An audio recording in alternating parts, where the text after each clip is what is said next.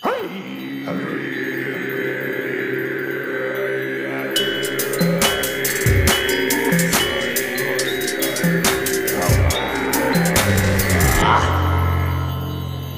God was queer.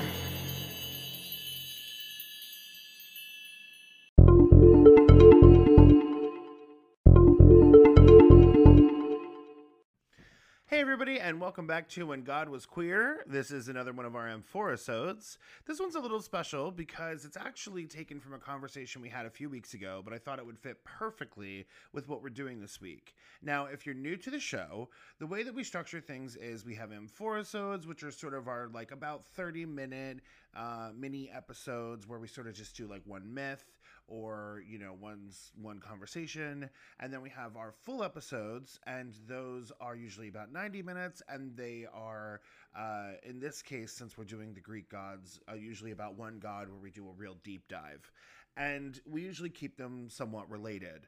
Well, what we are tackling today is one of our concept episodes. And so the way that we've been sort of doing things is working in cycles of 3. So basically we're doing 3 gods. Then we do the 4th episode is a concept episode where we talk about and we sort of tackle and examine the overarching themes and archetypes and motifs that we found in those 3 gods and their myths.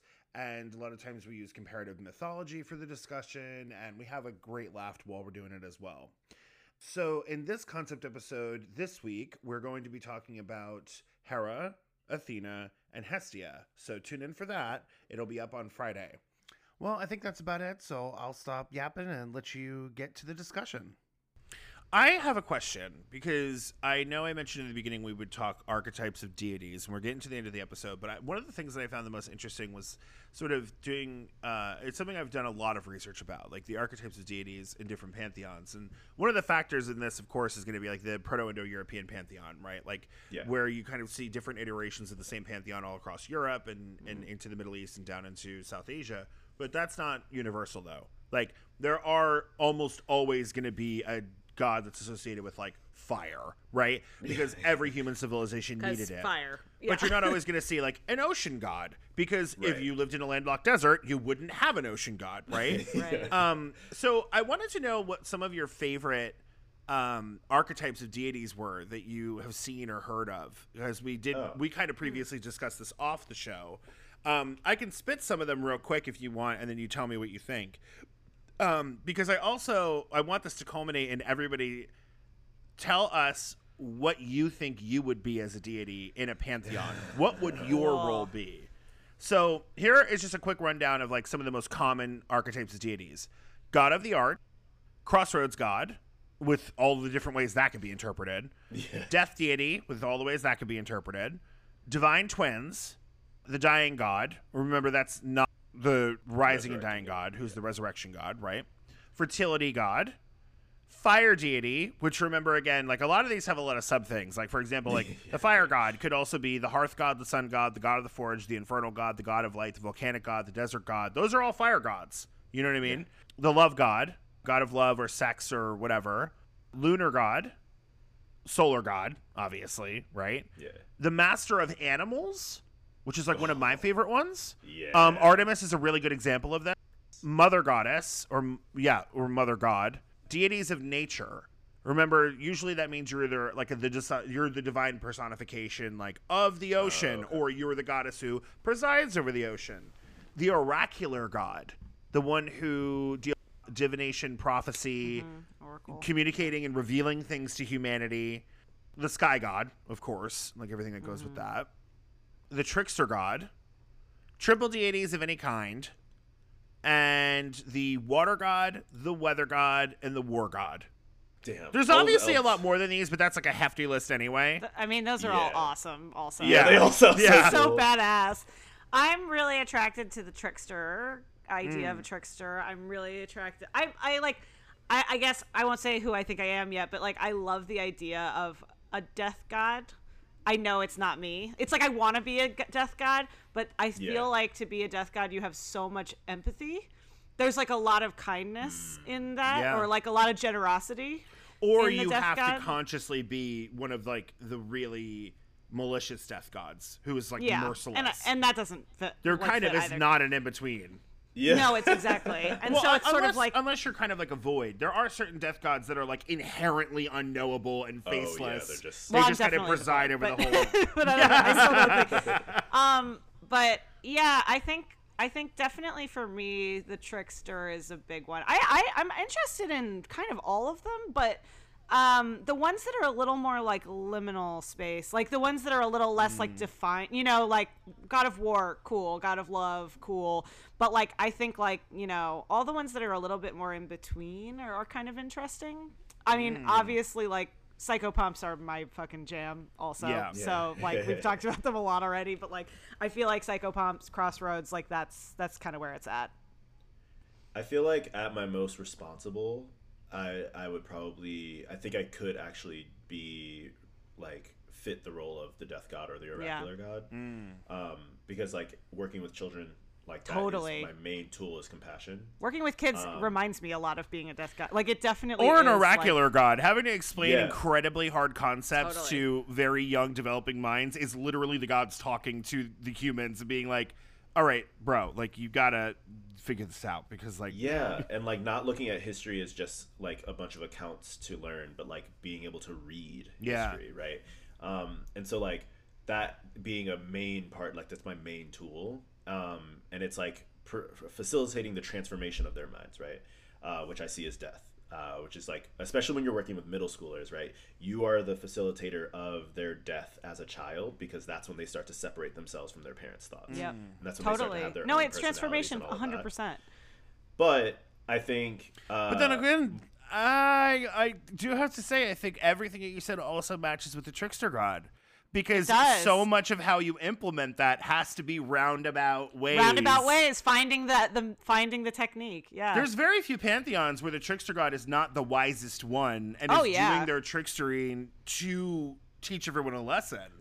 And I was gonna say, I think at most of the time, I'm probably that trickster god or the fire god. Sometimes they're the same, because I think. One, the way in which I like to teach is often through games, is often through kind of being like, for instance, getting like my sixth graders to, I had them do like this thing where they all represent gods and they're arguing to see who gets like the gilded branch of this like family tree sculpture. And then like, I graded all of it. I decided on a winner and I just decided to not tell them. And they've been yelling at me about it since like October. Awesome. And I think that's hilarious and I won't tell them. And I made up a reason. I was like, sorry, the Roman gods came in and took all the plans. So I guess we have to learn about them now. It's a good lesson. Because I can't tell you who won the Greek god thing. And now they're in the Roman god thing. You know what? That's actually a really valuable lesson for them, though, because I bet you if they ever get really interested in history as, like, a really either personal or professional venture, and they are so intrigued about something and then they realize, like, we don't know. Yeah. Like, we lost that. Yeah.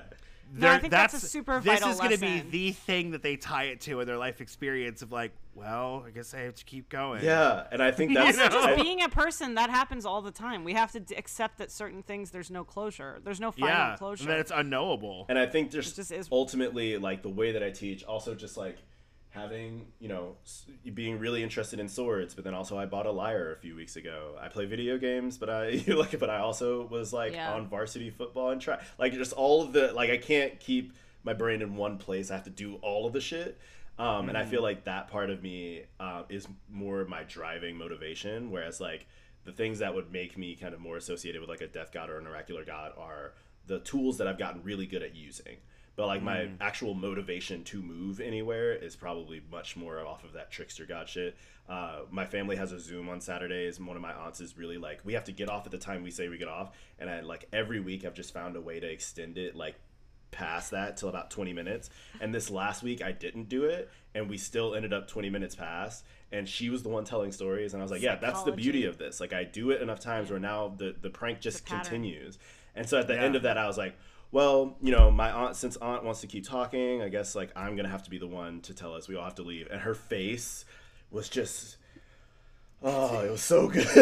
Anything just like what I live for. And just like that is the warmth that animates my body in the morning. Yes. So I feel like I'd have to be like trickster at the trickster for sure. I feel like I feel like I'm Crossroads, Sun, Trickster, Moon. Like I feel like there's a lot of Trickster. In Oh my God, that took me a second to go astrology. I was like, okay, wait a minute, that's like, 4 what are you talking fucking about? gods. Yeah. No, I thought you meant like, oh, okay, I I'm know. Crossroads, Sun, Moon. Solar, Yeah, Trickster, Lunar, I- and then I still didn't go to astrology, and I went, okay, so they're saying that they're a trickster when the sun is up, but they're a crossroad Totally. gods, but then they go back and they live at the crossroad when the moon is up. that Okay. works Kind of too. sick. Though. That's Yeah, cool. That's pretty cool.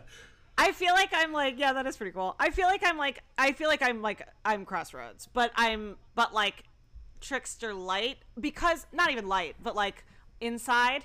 I really feel like it's because they work together, and I relate a lot do to what work you're together. saying. Yeah. Yeah, and I what you're saying makes a lot of sense to me, Vince, for me as well. I don't teach, and I don't think I ever could. I don't have that kind of patience, but I do have, when I direct and when I produce and when I facilitate things, like I take on a role of like facilitating people through things, and I often use similar tactics. Yeah. Like I know I'm the person, everyone knows I'm the person that can keep peace and work through like the most difficult people. I find a way of communicating. I have a way of communicating and getting to the other side of something that most people find they hit roadblocks with certain situations or certain people, and I don't, because I have like an innate ability to sort of shapeshift in that way. That's like I can kind of Crossroads if I've mold heard it. to oh yeah, it's like so Crossroads. It's like I definitely, and it's my way of like, that's why I'm a good producer, because I'm able to work with a bunch of different kinds of people and like find ways and commonalities and like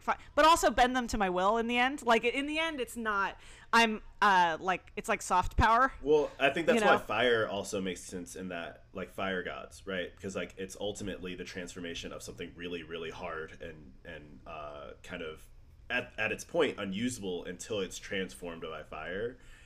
And fire is the thing that allows society to exist, right? So it's like, yeah, it's like fire in itself is almost liminal. And I think that Totally. those liminal gods are, kind of where my brain definitely goes. So that makes a lot of sense. Yeah. Dakota. I don't. I'm one of those people. You don't who, know. like, I ask people all the Post time. the question. I'm that bitch who like will pose 20 questions to a group and have the best conversation in the world going, and every time it comes back around to me, I'm like, oh, I didn't think of an answer. You're like, I don't know. I Yeah. thought it'd be a great question for the group. Fuck. That's why you're a good teacher. It's good. Because I thrive off of like that great conversation, So, I see you as Well, we thought of it off the top of our heads too. I mean, I didn't plan this. I'm gonna be honest. Feels right though.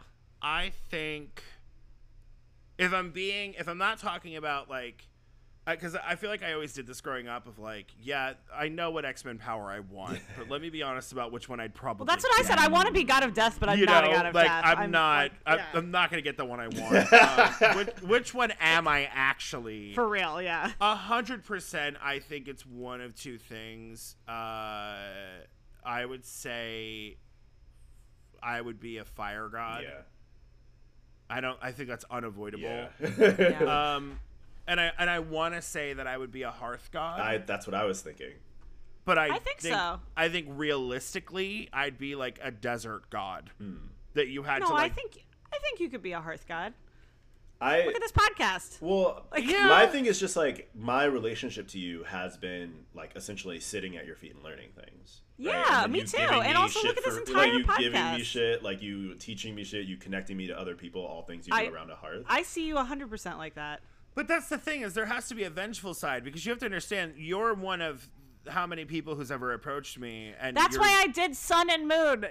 Well, no, yeah, because because like you're literally one of the only people who's ever like you have to think about how many people want my time and attention, and then the people who actually get it, and how everyone else just proximity gets, to like, the scorn and fire, vengeance. proximity to You the know fire. what I'm saying? And also, I Like- think about like I've seen you in witch school when someone comes in and you know the energy is off, and they're like in the back talking or something. It's vengeance, and they get the fuck out. Yeah. Or Yeah. like disdain for Leos, like like it's. Well, It's who likes earned. Leos? No one. So I Nobody likes and I feel like the Leos. closer you are to the fire, the more light and warmth you get, right? So like I think that makes a lot of sense. I would hope that the closer that you get to the fire, it is also demanded of you to only bring truth and integrity, because everything else will be burned away. Yeah. And that would be kind of my abiding Yes, principle. that is you. I because like fire gods are also like the gods of light and truth. Yeah. You know, Yeah. like, and that to me is a very important thing that I've had to work really hard to extract from the biblical God as its own concept that doesn't always ring true of him, and that is a thing outside of that context and can be a really pure and beautiful thing. But if I have to be honest, for me it was two. It was either the fire god or I would say the moon god. Because I'm so in love with the night. Yeah. And I function the best at night. And I'm in love with the moon. And I'm in love with so many of the deities and spirits. And I find commonality between myself and the deities and spirits that are associated with nighttime and the moon that are not water. Yeah. But I also think what you were saying about fire, though, like, can also work for the moon for you in terms of, I think it's important for you to uncover knowledge and uncover things that are maybe not seen at first. That are hidden. You're like a master of uncovering hidden truths and connections and things that other people wouldn't see or know. So I think the moon totally works for you in that way. Yeah, because it's like the moon as like the Earth's torch. I love the moon. It also moon. reveals that same. Yeah, the moon's sick. Like symbolically, I love the moon. I feel like for me, it has been my life experience that I've always been like a really strong judge of character. Yeah. Like on sight, I know exactly what I need to know about someone. Me and too. It has never failed me. Same. And I have spent there's been countless times I didn't listen to myself when I was younger and then paid for it. Yep, and of course. one of the things that is always like really rough is when you are in a group of people and you immediately know that something's off and no one else gets it. This has been my entire life because And I you- always say You it, make the decision and then that works for everyone you. thinks you're a dick. Everyone until thinks it you're a all dick. makes sense. Yeah. And then you give it like a couple months and everybody comes back to you and goes, how did you know? How did you know? Yeah. And I'm like, bro, like, why can't you just trust that, like, I know this shit? I have no vested interest in not being friends with Not somebody liking that I people. meet. Yeah. It would be much easier for me if everybody was awesome when I met them, but that's not the case. And for me, I do not have the capacity. Maybe it's empathy. Maybe it's bandwidth. I don't know. But I don't have it to suffer fools No, I don't either. who I know it's not going to work out with. I know, and then I just move on. I'm not going to do a test run. I know what's going to happen. I'm good. So that's that light and truth and fire thing. But also, there's a part of that is also personal protection and boundaries. And so I've always identified with the moon deities who you have to work really hard to get to, and you have to hazard a lot along the way. And they may not welcome you. Yeah. They may not make you feel soft and cuddly. Their wisdom, let alone if there is any affection, has to be earned. Sometimes in a trial by ordeal, by going into the dark and terrifying woods and finding that, sacred liminal space and then appealing to the moon and being then suddenly, going through this whole transformational process. And there's a deep part of me that identifies with the moon because the moon is the most transformative. It is, in mythology and folklore, always tied with causing transformation in people and creatures and mental health and the earth and the water and all those things. By that. Yeah. And to me, that makes the most sense. Yeah, so... That's totally you. It makes perfect sense. I'm the moon Yeah, if it was made for out of sure. fire. Perfect. So, Fire moon. I'm a fire moon.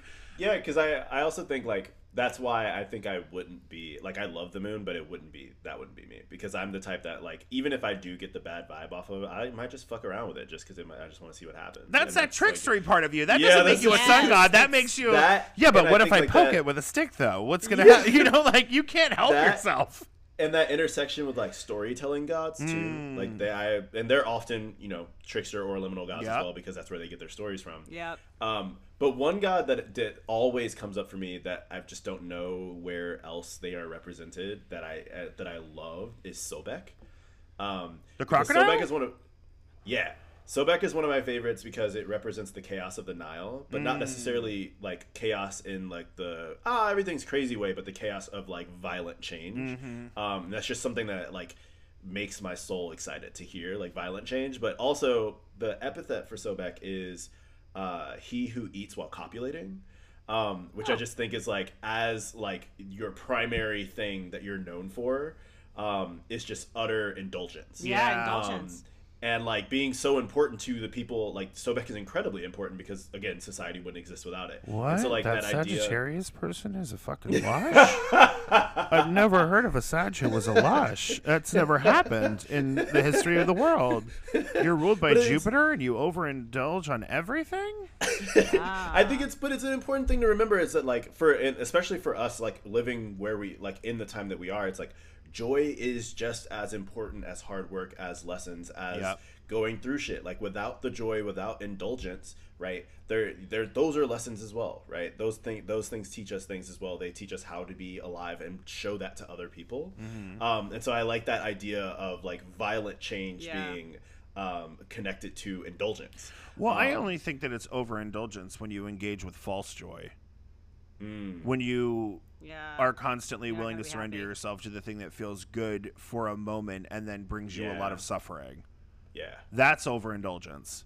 Yeah. You know, like, and I deal with that a lot as somebody who has struggled with my weight my whole life and is the heaviest I've ever been. You know, like, would it make me feel incredible to order, you know, pizza right now? Yeah, it would. And then after I eat it, I'm going to feel like shit. Oh, and yeah. not because, I shouldn't eat that. No, because I'm going to be on carb and dairy overload because I have digestive issues around stuff like that. I'm going to suffer. Why would I do that? That's overindulgence. Sounds now, awesome. so I have to find that middle way of like, what's cheating on my diet? Sushi, because it has rice, and I love sushi. And so, you know, I'm trying to do like this, like I'm trying to do keto where you only should have a certain amount of carbs a day. Yeah, me too. So then I have to like not have carbs the rest of the day. Fucking, let me tell you right now, sushi's worth it. Sushi is worth it. Like that, I'm like, okay, I will fucking 100%. derail myself any day for some good, like, I get a crazy tuna roll, which is like spicy, crunchy tuna, and then on top of it is pepper tuna and avocado.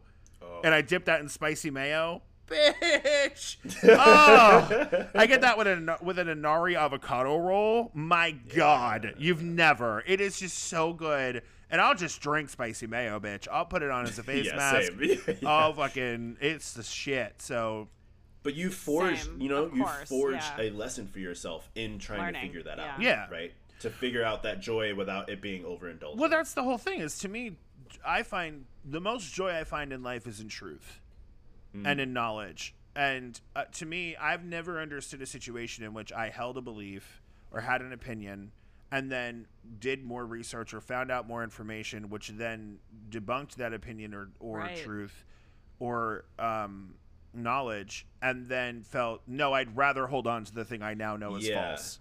Yeah. Ever. The joy is in learning the truth. Yes. And then shedding the thing that doesn't serve you anymore and moving on to the next thing. It's so fun. You know, to me, it is truly what Socrates said. I truly live my life by. The true measure of wisdom is finally learning what it is you don't know.